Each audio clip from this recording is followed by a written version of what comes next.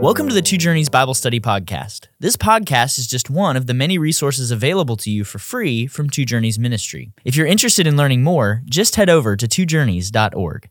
Now on to today's episode.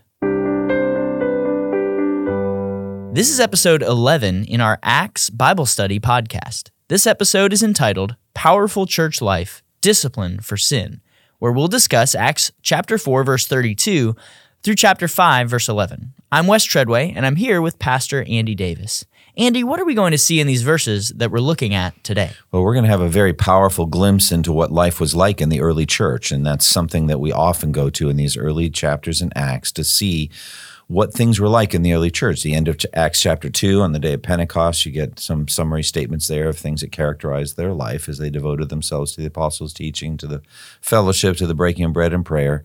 And now we get a sense at the end of chapter 4 of their financial generosity to one another, the fact that they shared everything they had. They looked at money and possessions differently, and they were willing to see them in light of eternity and in light of their fellowship. But then we have a couple, Ananias and Sapphira, that act differently. And so we see also in this chapter, in the early church, God's absolute commitment to holiness and purity. So we've got a lot to talk about in this section. Yeah, powerful contrast that we're looking at in these two chapters today. So let me go ahead and read Acts 4:32 through 5:11. Now the full number of those who believed were of one heart and soul. And no one said that any of the things that belonged to him was his own, but they had everything in common. And with great power the apostles were giving their testimony to the resurrection of the Lord Jesus, and great grace was upon them all. There was not a needy person among them, for as many as were owners of lands or houses sold them and brought the proceeds of what was sold and laid it at the apostles' feet, and it was distributed to each as any had need. Thus Joseph, who was also called by the apostles Barnabas, which means son of encouragement, a Levite, a native of Cyprus, sold a field that belonged to him and brought the money and laid it at the apostles' feet.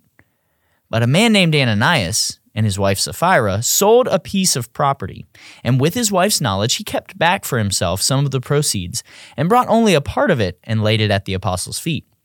But Peter said, Ananias, why has Satan filled your heart to lie to the Holy Spirit and to keep back for yourself part of the proceeds of the land? While it remained unsold, did it not remain your own? And after it was sold, was it not at your disposal? Why is it that you have contrived this deed in your heart? You have not lied to man, but to God. When Ananias heard these words, he fell down and breathed his last. And great fear came upon all who heard of it. The young men rose and wrapped him up and carried him out and buried him. After an interval of about 3 hours, his wife came in, not knowing what had happened. And Peter said to her, Tell me whether you sold the land for so much. And she said, Yes, for so much. But Peter said to her, How is it that you have agreed together to test the Spirit of the Lord? Behold, the feet of those who have buried your husband are at the door, and they will carry you out. Immediately she fell down at his feet and breathed her last. When the young men came in, they found her dead, and they carried her out and buried her beside her husband. And great fear came upon the whole church and upon all who heard of these things. Andy, how does this section here relate to Acts 4:23 through 31? And what is it about the life of the church that helps explain the church's unity here? All right, so in the last section, we saw the incredible prayer meeting that happened after Peter and John had been arrested for the miracle of the lame beggar in the temple. And so they gathered together to pray, and they prayed scripture-saturated prayer on the sovereignty of God, and the Lord answered their prayer and shook the place where they were meeting, and everyone was filled with the Holy Spirit and spoke the word of God boldly. And so we see that power fearlessly going ahead with the gospel ministry, not worried at that point about arrest or persecution, but just looking to God to protect them. And so we transition from that into this description of the church's unity in terms of finances and their possessions. Now, verse 32 begins, Now the full number of those who believed were of one heart and soul.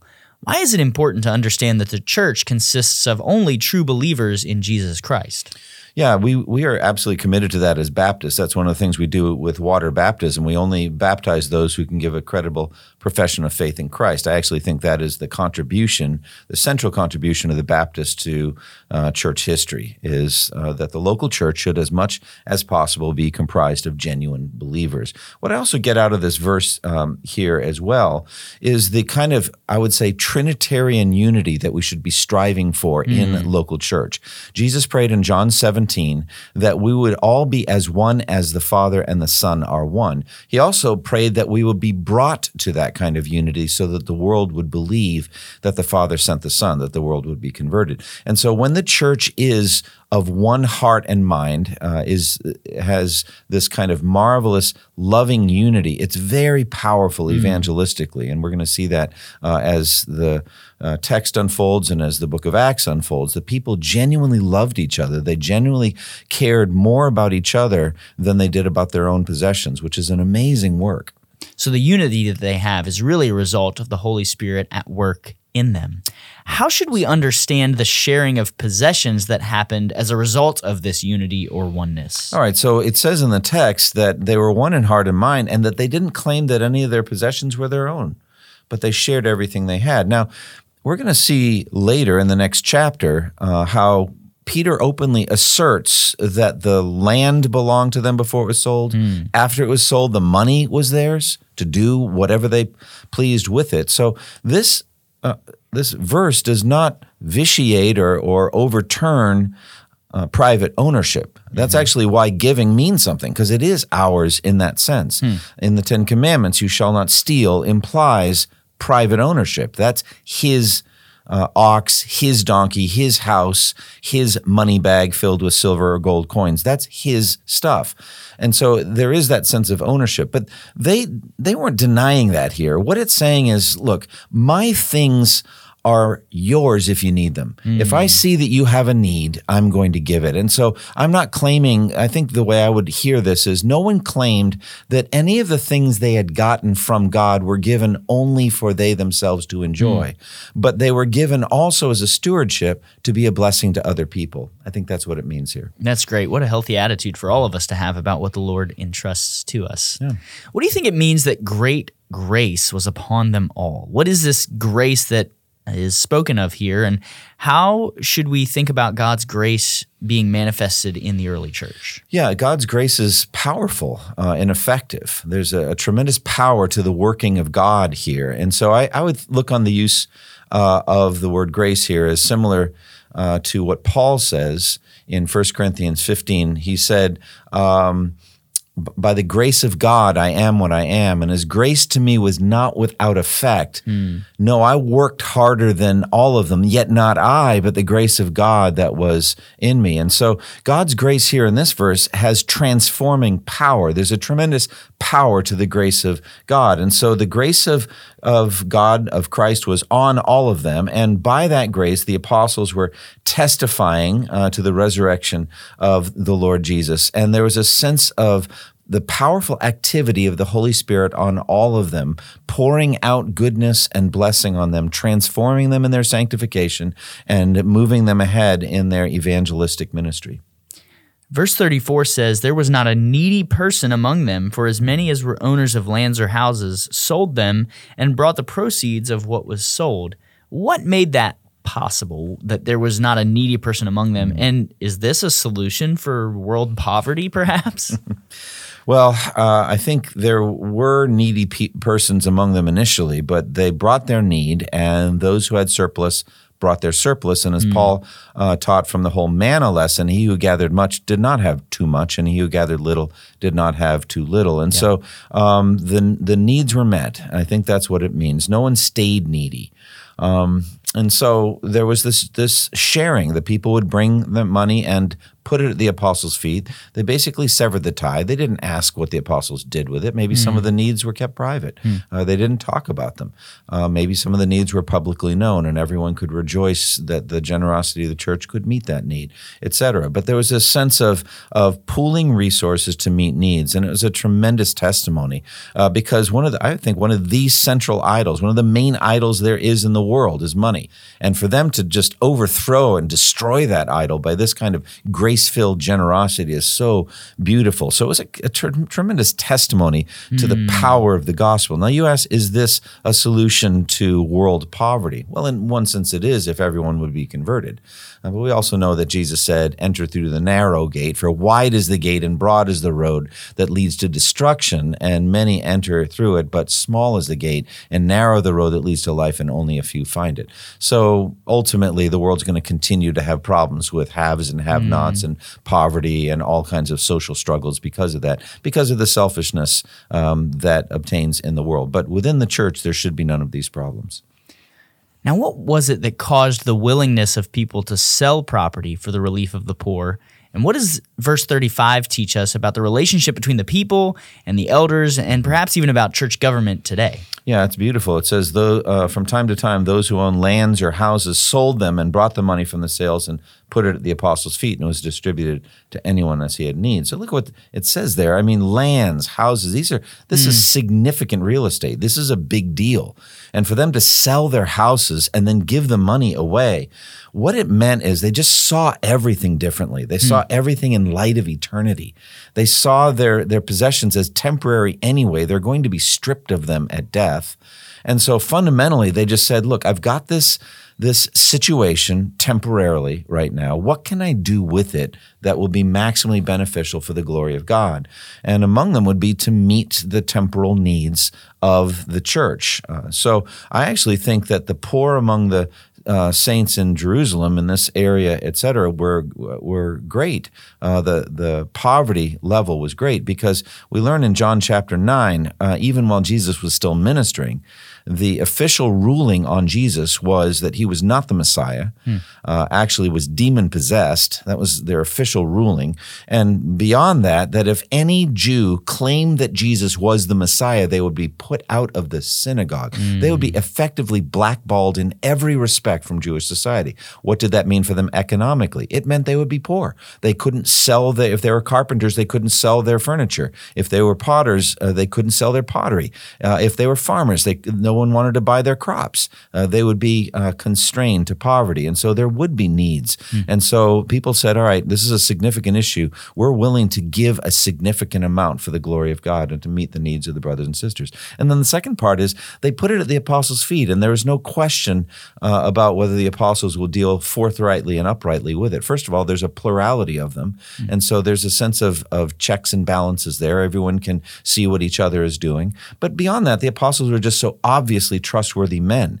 They were men of good reputation, and the church trusted them to make wise decisions. And this makes sense. Even today, in healthy churches, we see this pattern of plural leadership, of plurality of elders. And so oftentimes in our church, people give money to benevolence, what we call our benevolence fund, and it's up to the elders to distribute it.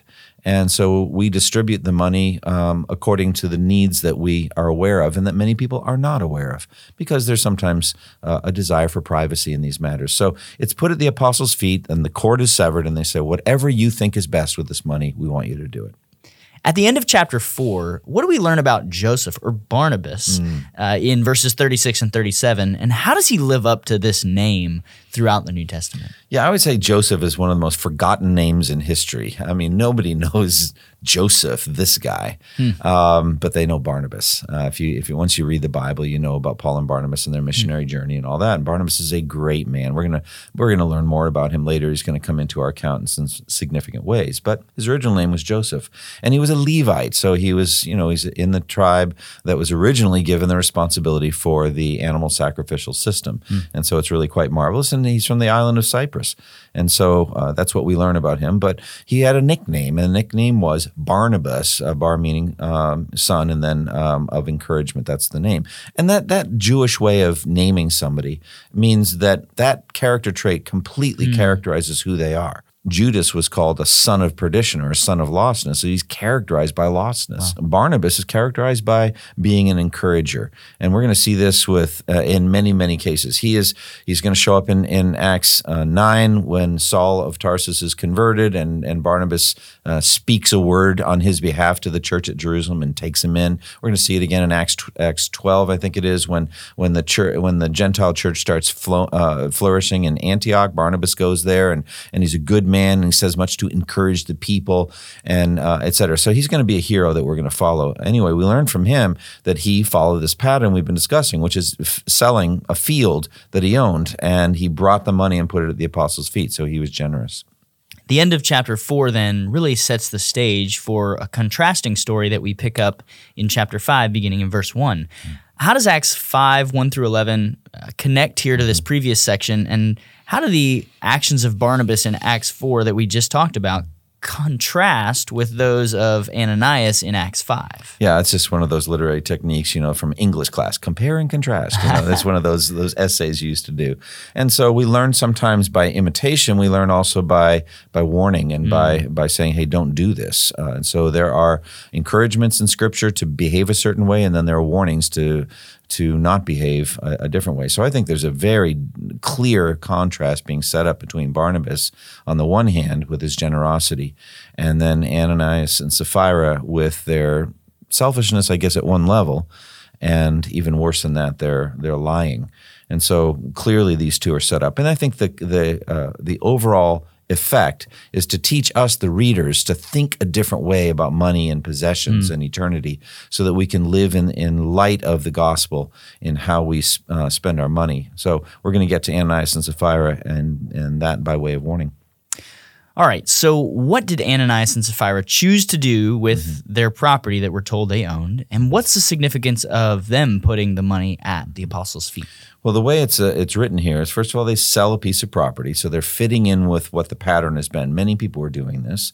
And my guess is that there might have been some kind of community pressure on the wealthier ones, those that did have properties that they could sell. So these would be above and beyond where they were living, because there's no sense, as Paul himself said, that one is impoverished so that the needs of other poor people can now be met. That makes no sense, to just move the poverty from one person to the other. But there are some that would have surplus. They would have lands or houses that they didn't need. And so I think there would be a sense of expectation that if you had this, you were going to give it. And it seems that they didn't really want to do it. I think they felt maybe resentful. They felt like, look, I don't want to do this, but I guess we really have no choice. So I'll tell you what, why don't we kind of split the difference? And so we'll sell it, but we'll keep some of the money. And the text is written, Ananias kept back some of the money for himself. So there's this selfishness here. And furthermore, his wife's definitely in it, so it's written so she's guilty in this too. Her complete knowledge is involved in this. And so what's going on? I think there's a fundamental greed or covetousness that is implied here. And then there's a desire for public recognition that Jesus specifically warns about in Matthew chapter 6. Be careful not to do your acts of righteousness before others to be seen by them. If you do, you'll have no reward from your Father in heaven. So when you give to the needy, do not let your left hand know what your right hand is doing, so that your giving may be in secret. Because the hypocrites announce their giving with trumpets. Well, we have a sense of them announcing their giving, but it's not honest. It's not what they aren't what they appear to be. They really are hypocrites. They're like whitewashed tombs. They look good on the outside, but the reality is different. And so there's some covetousness. There's some love of vainglory, a desire to be honored in a way that isn't right, and hypocrisy, and then fundamentally lying. And we'll get to that in a moment. So how does Peter answer Ananias in verse 3, and where does Peter get his information? Yeah, well, let's take the second question first. It must be that the Holy Spirit told him. So this is amazing. The Spirit is revealing things to the apostles, and it's just scary to be around a bunch of prophets. You remember that story of Elisha and his servant Gehazi, I think it was, that went after Naaman the Syrian that he had healed from leprosy, and he had offered to give him a bunch of stuff, and Elisha said, "No, I don't want anything." And he went back, and so Gehazi was like, "Yeah, man, he let him get off too easy." So he runs after him and gets a bunch of stuff and brings it back. And then I always picture Elisha not looking at him, but saying over his shoulder, "Gehazi, where have you been? Where'd you go?" It's like, no, I didn't go anywhere. Hunched over his desk. Yeah, comes in the door. I didn't go anywhere. Nowhere. I didn't go anywhere. Guilty child, and he says, walking into the room. "Did not my spirit go with you? I saw you and what you're doing. You're dealing with a prophet." And so, again, it's important for us to realize the real issue here isn't Peter. The issue is the Holy Spirit. The issue is the omnipresent, omniscient, and holy God. He's with you everywhere. He sees everything you do. I mean, fundamentally, this is what Joseph in Egypt at Potiphar's house knew. When Potiphar's wife is grabbing hold of him, wants him to sleep with her, he said, how could I do this great evil and sin against God? God sees, as Job says, sees my ways and counts my every step. He knows everything I'm doing. And so fundamentally here, they've forgotten that God knows everything and God sees everything. So the Holy Spirit is clearly the issue here, because Peter says you have lied to the Holy Spirit. And it was the Spirit said, they lied to me. By the way, this is probably the main textual proof in the Bible of the personality of the Holy Spirit. Also with the statement, do not grieve the Holy Spirit of God with whom you are sealed for the day of redemption in Ephesians. So if the Holy Spirit were an impersonal force like electricity or something like that, you can't lie to it. But he's a person and you can lie to the Holy Spirit. And so that's proof of the personality of the Spirit. All right, so what happened? Well, Peter says that Satan filled Ananias and Sapphira's heart with this. Satan is active and tempts us. And so the temptation came from Satan, and he filled the heart of Ananias and Sapphira to lie to the Holy Spirit and then to keep back some of the money that they had received from the land. So, Andy, how does verse 4 then help clarify our understanding of the all things in common language that we mentioned earlier and that also shows up in Acts chapter 2? So Acts chapter 2 and Acts chapter 4 speak of having all things in common. How does verse 4 help clarify our understanding of that? Okay, so what Peter says is, didn't it belong to you before it was sold, and after it was sold, wasn't the money yours to do with as you saw fit? So fundamentally, the land was yours, the money was yours. That's not the problem. That's not the problem. If you decide to keep some of it, you're free to do that. You know, Jesus said, the poor you will have with you, and you can help them whenever you want. And I always add a codicil, and we'll talk about that on Judgment Day, how much that was. But it's up to you. I mean, how much do you want to do for the poor? The poor you will always have with you. No matter how much you give, there'll always be more poor people. And so fundamentally, the idea here is it's up to you what you decide to do with your stuff, but it does ultimately belong to God. So there should be no feeling of community compulsion here. You're not being told to do anything with your money by us. It's whatever do you want to do. Whatever you want to do. But it's yours to do with as you see fit. Now, the principle of stewardship is truly it is ultimately God's. Everything belongs to him. Yeah. But it is yours to make a decision. So we can therefore give to the Lord.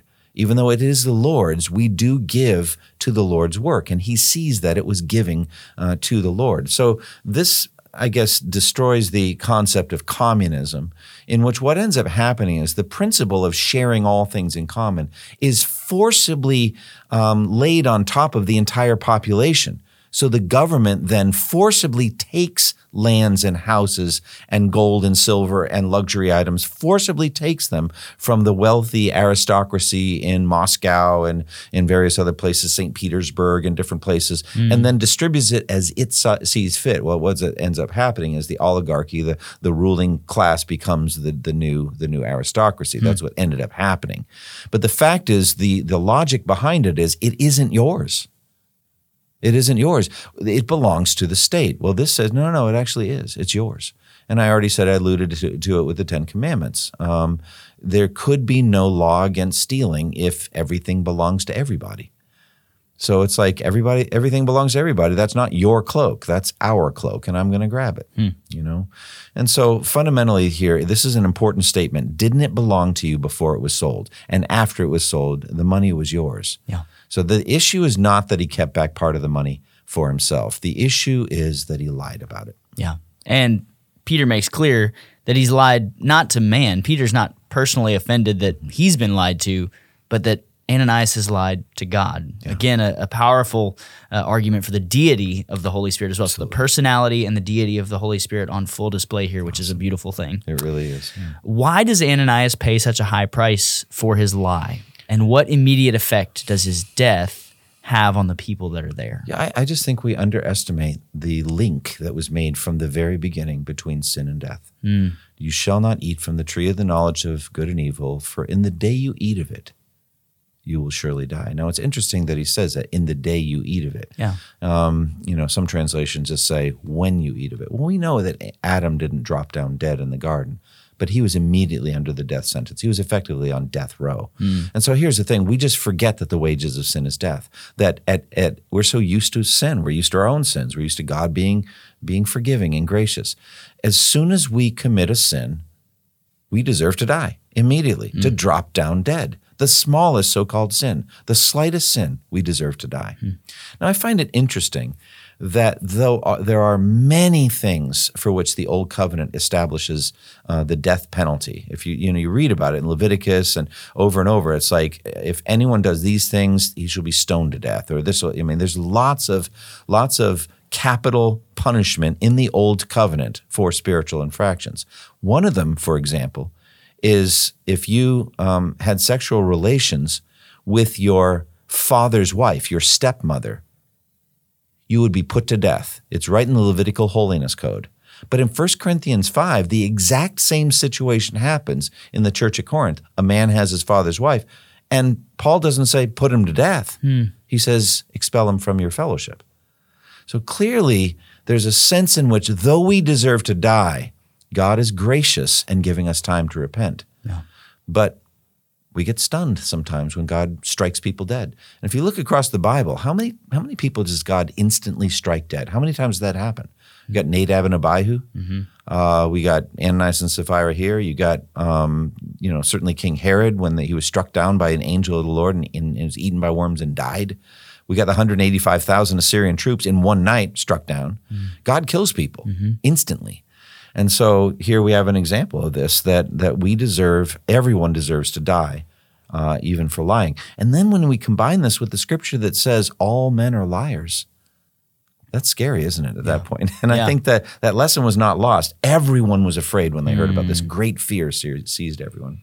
So God's apparent slowness in dealing with sin shouldn't cause us to be presumptuous or think that we're getting away with it, but really, as it says, the kindness of the Lord is meant to lead us to repentance, that we would see God as being gracious and merciful in this season, that we would repent and turn back from our sin. Yeah, fundamentally. And I think for us to go honestly to God when we're confessing sin and say, Lord, I know I deserve to die for this. I deserve to die. I deserve the rest of my life to be forfeited because of this.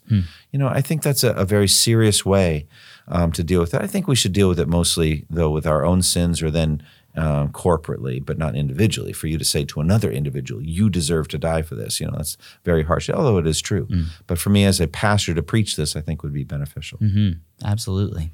What's the significance of Sapphira's separate trial and death? The significance is that both men and women are accountable to God, equally accountable. Adam and Eve both had to give an account for what they did. So men and women alike will stand before the judgment seat of Christ and give an account for themselves. And I also picture it as that we're alone.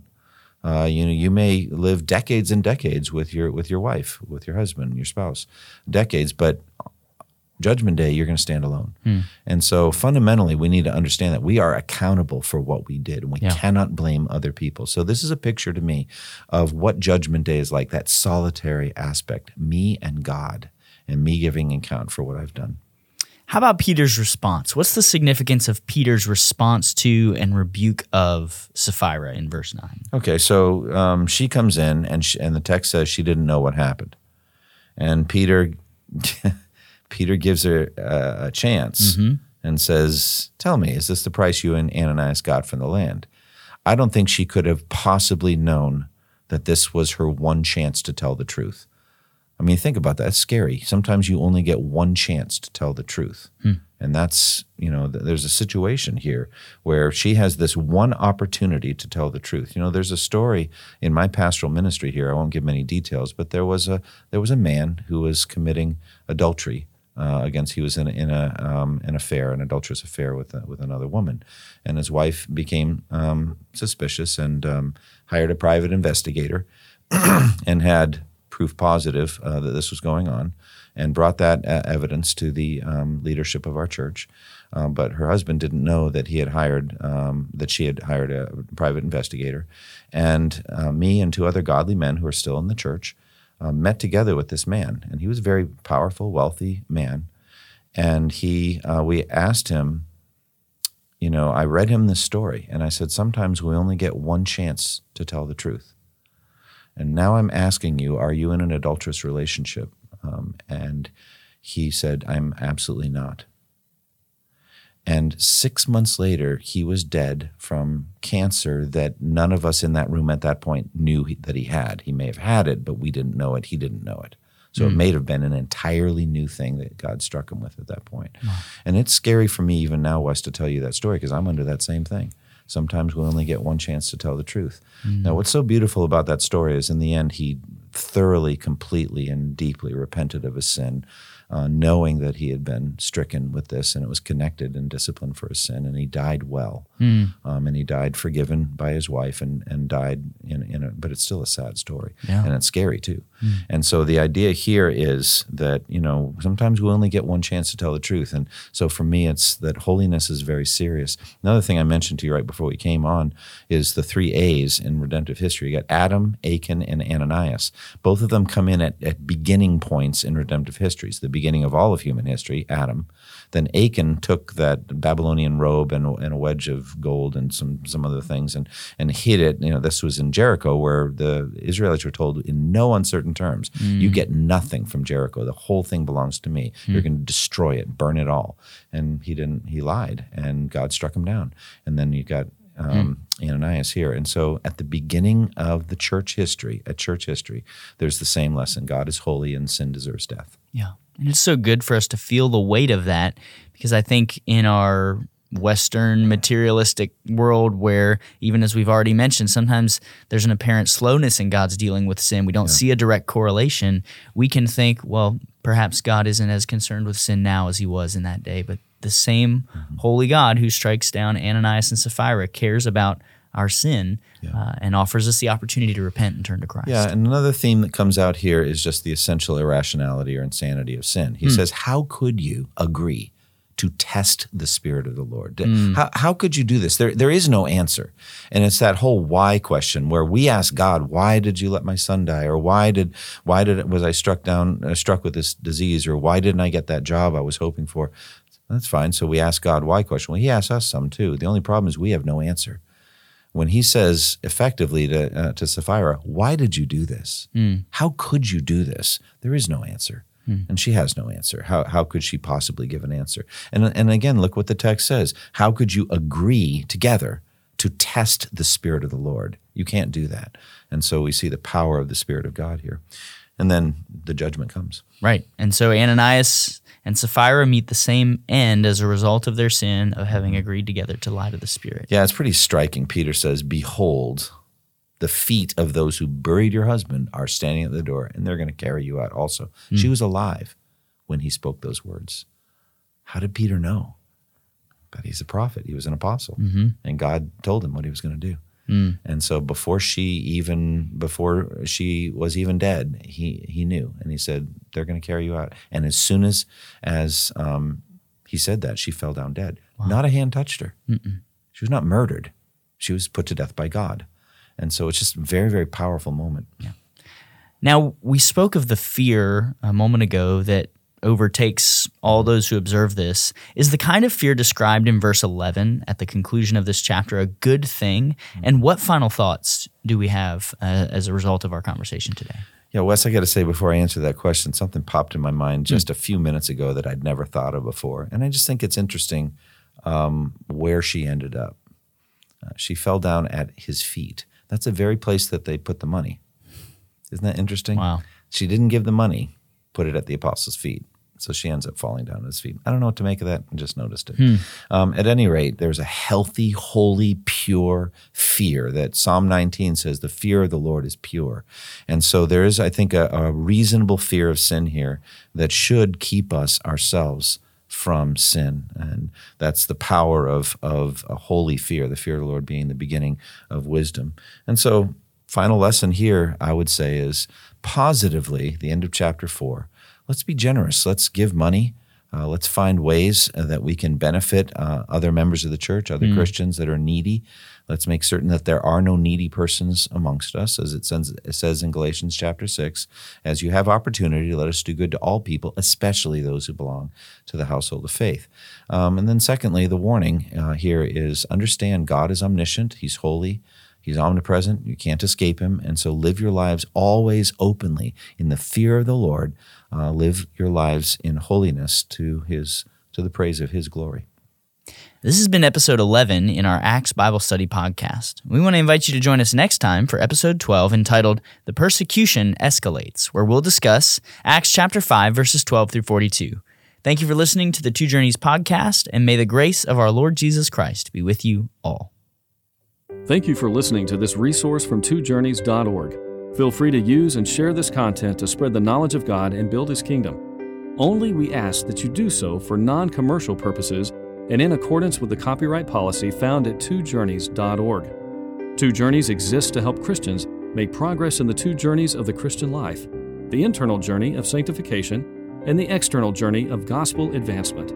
We do this by exporting biblical teaching for the good of Christ's church and for the glory of God.